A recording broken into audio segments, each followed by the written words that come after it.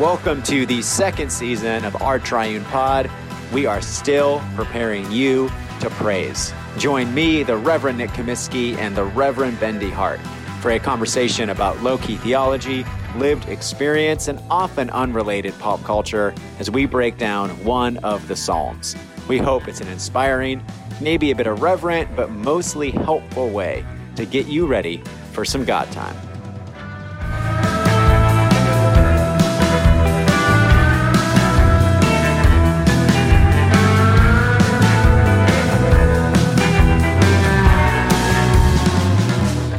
Welcome back to Our Triune Pod. It's our second week from Birmingham, Alabama.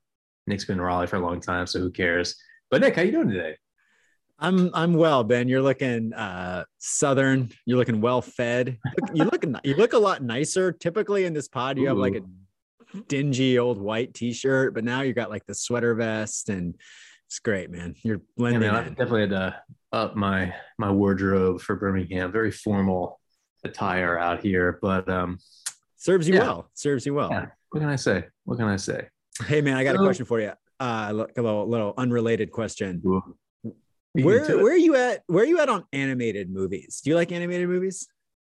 I mean, I'll be honest, not really, but I want to. Like, I mean, I always want to watch like that, like Pixar movie that gets like a 95% on the tomato meter, and some people talk about how it like made them really emotional. But yeah. I'll be honest, it's few and far between when I really feel touched by them. What about a kind of related genre, which I guess is a subgenre? What about anime?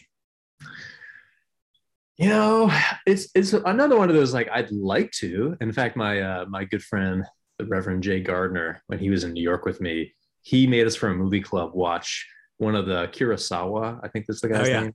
One of his movies, and it was great. And it was really good for me to watch with a group because it forced me to like pay attention, not look at my phone. And so I really appreciated that. I mean, talk about like very emotional, yada yada. Yeah, I saw this. I saw an anime. I mean, I this is going to betray my own ignorance. I think it's an anime movie. It's called Belle. Have you heard of this? No. It's by this very famous Japanese filmmaker who makes these. I think it's anime. Again, it was honestly pretty incredible. It was very moving. It's like hyper melodramatic. And I think, you know, in ways that it's intentionally hyper melodramatic. And I was shocked by how like immersed into the world I was. I was kind of like, it was almost like that out-of-body experience where you're like, am I really that person who's like kind of moved to tears by this anime movie? And I'm like, I guess I am, because I am just I was riveted. I mean, I saw it in a theater, to your earlier point. Like, it really helped to be in a theater, so I wasn't like just on my phone, like yeah, man. Well, little plug, man. Check it out. It's called Belle. Belle. Yeah, it's about like, it's pretty clever. It's kind of like Beauty and the Beast, but it takes place mostly in this online like metaverse type world where it's this platform called U, capital U, like the letter U, and you have this avatar in this online world, and it's about this kind of like awkward freckly teenage girl who in this online world is this beautiful singer, and then she meets this dragon figure who turns out to be this kind of similarly awkward adolescent boy who's getting like abused by his dad. And I don't know. It's like, and the music is like, I think it's because I'm so new to anime and its conventions. I mean, it's literally the first time I've ever seen anything in this world. So it's like the way that they talk and like how, like, it's just, I don't know. It's very, very cool. Yeah. So Belle, check it out. Check it out, folks. I'll check it out too. And then tell us what you think. Helps with us getting new listeners. That's right. Yeah, we need to break into like the anime, corner of the globe, man. Yeah. Those who might be interested in Christianity out there. So, all right. So to the Psalms, we're on Psalm 19 for this upcoming Sunday. It's a whopper. It's a long one. It goes like this: The heavens declare the glory of God, and the firmament shows his handiwork. One day tells its tale to another, and one night imparts knowledge to another. Although they have no words or language and their voices are not heard, their sound has gone out into all lands, and their message to the ends of the world. In the deep has he set a pavilion for the sun. It comes forth like a bridegroom out of his chamber. It rejoices like a champion to run its course. It goes forth from the uttermost edge of the heavens and runs about to the end of it again. Nothing is hidden from its burning heat. The law of the Lord is perfect and revives the soul. The testimony of the Lord is sure and gives wisdom to the innocent. The statutes of the Lord are just and rejoice the heart. The commandment of the Lord is clear and gives light to the eyes. The fear of the Lord is clean and endures forever. The judgments of the Lord are true and righteous altogether. More to be desired are they than gold, more than much fine gold, sweeter far than honey in the comb. By them also is your servant enlightened, and in keeping them there is great reward. Who can tell how often he offends? Cleanse me from my secret faults. Above all, keep your servant from presumptuous sins. Let them not get dominion over me. Then shall I be whole and sound and innocent of a great offense. Let the words of my mouth and the meditation of my heart be acceptable in your sight, O Lord, my strength and my Redeemer. All right, Nick, Psalm 19, take it away. Definitely a whopper. I think the psalm can be very coherently divided into three sections. And so maybe we can, structure our conversation around those three sections. The first 6 verses tell a very simple story. And that story is heaven speaks, the world witnesses to God, the heavens declare the glory of God. The psalmist is using this poetic device that is used a lot in the Bible that kind of centers around this idea that the creaturely, that all facets of God's creation can give God praise, not just sentient human beings, but stones and rocks and trees. And here the sky itself is this, not more than a vehicle for the glory of God, is an active participant in the worship of God. They declare the glory of God. And I think what the psalmist is doing here is that even in the kind of regularity of day and night, in the way that all creatures, all living things depend on the sun's light and warmth for sustenance, that is telling this tale, or telling this story of God's providential care for the world in the regularity of nature. Obviously, there is no words or language to the sun or the moon. Their voices are not heard, but the sound has gone out into all the lands. What we take for granted every day, that the sun rises and the sun sets, and warmth and light, and what I just said, it is this expression of God's care and concern. And I think that's like the first word this psalm speaks, is that the heavens declare the glory of God, that the world bears witness, the world itself bears witness to God's gracious and patient care. Yeah. And then maybe you and me are invited into that praise that's forever ongoing. Yeah, I like that. Are you like I walk in nature to connect with God guy? I am not. No. Yeah, neither am I. It's almost kind of like nonsensical to me when people talk about that, and they're being very honest and genuine. I'm not doubting them, but when they talk about that, I'm like, I see cool trees, and like I enjoy being outside, but I'm never like, and I love my Savior, like YouTube videos of worship songs where just like lame images of like nature, like planted onto some worship Undress Me Jesus song. And I'm like, I don't get the connection, but it's a biblical idea, obviously. Yeah. So I'm on the wrong side of that, but yeah, just we've got a long way to go, probably longer than some of our listeners. No, it's not a better or worse. It's just, I don't know, man, personal preference. It might be, but here we are.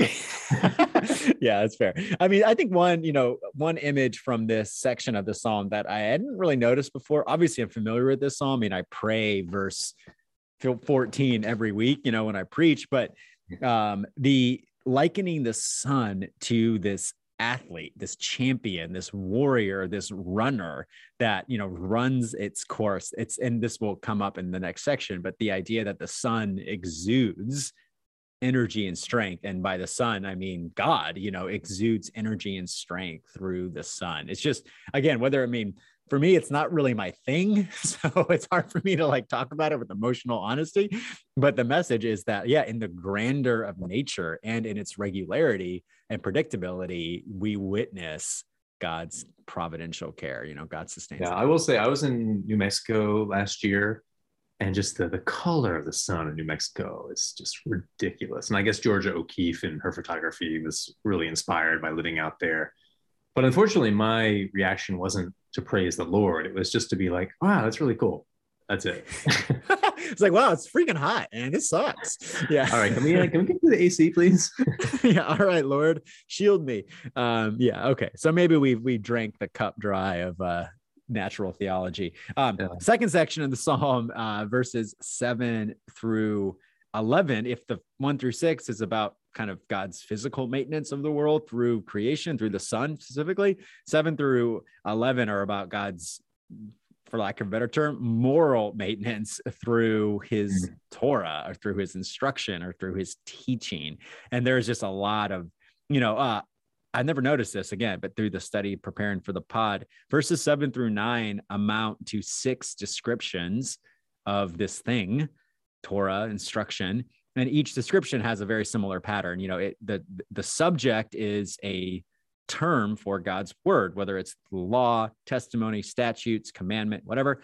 And it says something, that there's a predicate to that subject. The law of the Lord is perfect. The statutes of the Lord are just. The judgments of the Lord are true. And then there's this benefit attached to it. The law of the Lord is perfect, and it revives the soul. The statutes of the Lord are just, and they rejoice the heart. So we get in these section, these, like, I would call them like promises from God, or, to speak more crassly, they are blank checks. Like the Lord has promised that his word will revive your soul, that you will be wise because of his testimonies. You will have joy because of the justness of his statutes. So I don't know, there's a lot. Yeah. But I mean, it kind of opens up this discussion about how Torah, or how instruction or teaching functions. So maybe let's just start, Ben, let me put you on the spot here, theological interview. How do you interpret what the law, or what Torah is here within the context of this Psalm? No, yeah, I like what you said. I think at times we talk about, we might hear about the law as some crushing thing. And of course, like anything else, the Torah can be and has been used in that way. And Paul talks about that. But there's also the classic example that's kind of dumb, but true. Like when you're playing a sport, the sport doesn't make any sense. The sport is not fun without the rules per se, without the parameters of the game. And I think when you interpret the Torah as this invitation to the good life, as the blank check, as a promise of wholeness and wellness, it's then that we can understand the cry, more to be desired are they than gold, more than much fine gold, sweeter far than honey in the comb. Because we want the good life. We want to play the game and have it be fun. And I think that's the understanding that we see of Torah, probably the primary understanding we see in the Old Testament. Yeah. I think one of the Brother Saul has said this thing once, and I think this could be, misinterpreted or kind of disembedded and then like proven wrong. But I think the way he said it seems like absolutely true to me. It's like the law isn't simply like when we think of the law, and especially the law as this constricting, agent that breaks you down. The law in that sense, it's more of a question of, it's as much a question of what's heard and not just what's said, right? And I think sometimes people think, like, I think wrongly, that like every form of moral encouragement has to be law because of its form, because of what's said. And it's like, well, that's just simply not true. To use your example, it was a little sentimental, but like a wise baseball coach who like takes you after practice and like does a round of batting practice because he wants you to succeed and gives you instruction, but does it in a way that you just know that that he has your good in mind. And it's like patient and humanizing. Like there's nothing crushing about that. Like that's good, but you're hearing it not as like, if I don't hit a home run, my dad's not going to like me. It's more like, oh, this guy, this authority figure wants me to succeed. He's going to help me succeed. Like that's wonderful. That's a gift. And I think, I'm not getting into the uses of the law debate here, but just like the idea that as a pastor or as a peer or as anyone, you can kind of come alongside someone and you're moving towards them. And so they're moving towards you and you're just helping them live a good life, out of the abundance of the wisdom of God's word. Like, I think that makes intuitive sense that's viable. Yeah. The example I like is the one that Philip Carey gives when the Lord says, "Do not be anxious." There's a way to interpret that to make you more anxious, right? Like it's right. Well, you don't tell anxious people not to be anxious. Yeah, totally. But really, what the Lord is trying to do there is it's a promise. It's an invitation. It's not telling you, "Oh, you're anxious, don't be anxious." It's this promise of, like, in light of God's mercy, you are kind of invited into something, or being drawn into something, a good life, wholeness, anti-anxiety pills, etc. Yeah. Oh, yeah. So, I mean, yeah. So if the, first 6 verses of this psalm is like the son, like an athlete or a warrior, exudes this energy and strength, and it testifies to God's energy and strength. The second section is how God's teaching, God's instruction, likewise imparts vigor, and it enables us to do the good, to live the good life. It revives us. It gives us wisdom. It gives light to our eyes. But there's this. The third section is a weird U-turn, because we go from celebrating God's majesty in the Son and created order to celebrating the richness and the sweetness of God's word. And then it ends on this, like, "Help me, Lord, I'm not doing it well." Yeah. And I think the bridge is in verse 11, and specifically in the way that word enlightened gets translated variously in different translations of the Bible. So like in our prayer book, it's by them also, by them meaning the word of God, is your servant enlightened, and in keeping them there is great reward. That word in the King James, for example, is by them also is your servant warned. It has like negative connotations. Like the Bible is this warning about what not to do, and it holds out the promises of what to do. And that in and of itself is not particularly good news. Like it's helpful. It's first use of the law. It's like, yeah, there's a right way to live and there's a wrong way to live. And that is in and of itself a gift. But no, that knowledge does not empower obedience. And the word of God alone will not save you. And that is witnessed to in this text, because what happens in verse 12? It's like, yeah, Lord, I know that your word gives light to my eyes, but I don't even know how often I'm breaking it, and therefore I'm going to have to pray to cleanse me from sins that I don't even know about, because the problem goes so deep within me that even knowing that your word is sweet is not in and of itself going to compel or enjoin like the obedience that you want. And so the psalm ends on this, I think, note on like grounded and appropriate respect for all that God commands. It's like, keep your servant from presumptuous sins. Like sin is power, a la Fleming Rutledge. Let them not get dominion over me. Like these sins have power over me. I can't just choose and not choose. I am like constricted in ways that transcend my own agency. And it's only when I'm guarded by God and kept free from the power of sin, then I will be whole and sound and innocent. And so let the words of my mouth and the meditation of my heart be acceptable in your sight, O Lord, my strength and my redeemer. In some ways, this psalm is just a law gospel sermon.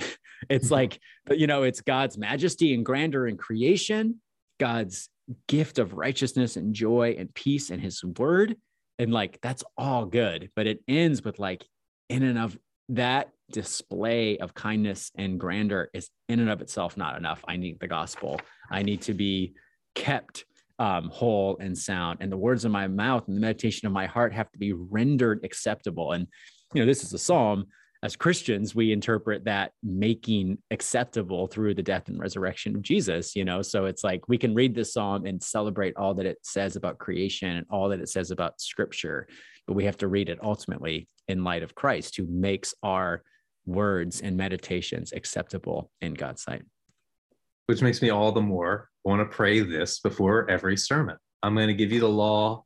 I'm going to give you, what's good about creation, but God knows if I don't give you the gospel, if I don't get me the gospel, I've no idea how much I'm breaking this stuff. I like that. I like that. Maybe I'm going to make this my always pre-sermon prayer. Sometimes I jump around, but this is. I only do this, and it's mostly because it's just the like decision fatigue. It's like, I don't want to think about what I'm going to pray. I don't want to have to like telegraph my spirituality by like praying something profound. It's just like, yeah, you know what, I'm going to pray now, right? Oh, yep.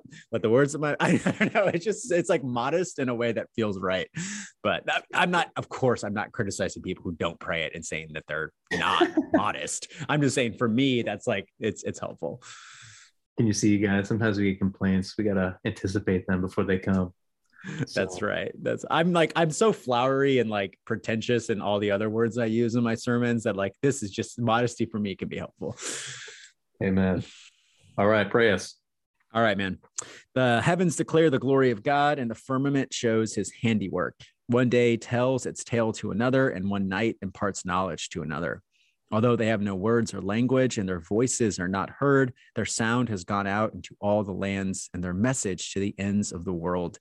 In the deep has he set a pavilion for the sun. It comes forth like a bridegroom out of his chamber. It rejoices like a champion to run its course. It goes forth from the uttermost edge of the heavens and runs about to the end of it again. Nothing is hidden from its burning heat. The law of the Lord is perfect and revives the soul. The testimony of the Lord is sure and gives wisdom to the innocent. The statutes of the Lord are just and rejoice the heart. The commandment of the Lord is clear and gives light to the eyes. The fear of the Lord is clean and endures forever. The judgments of the Lord are true and righteous altogether. More to be desired are they than gold, more than much fine gold, sweeter far than honey in the comb. By them also is your servant enlightened, and in keeping them there is great reward. Who can tell how often he offends? Cleanse me from my secret faults. Above all, keep your servant from presumptuous sins. Let them not get dominion over me. Then shall I be whole and sound and innocent of a great offense. Let the words of my mouth and the meditation of my heart be acceptable in your sight, O Lord, my strength and my Redeemer.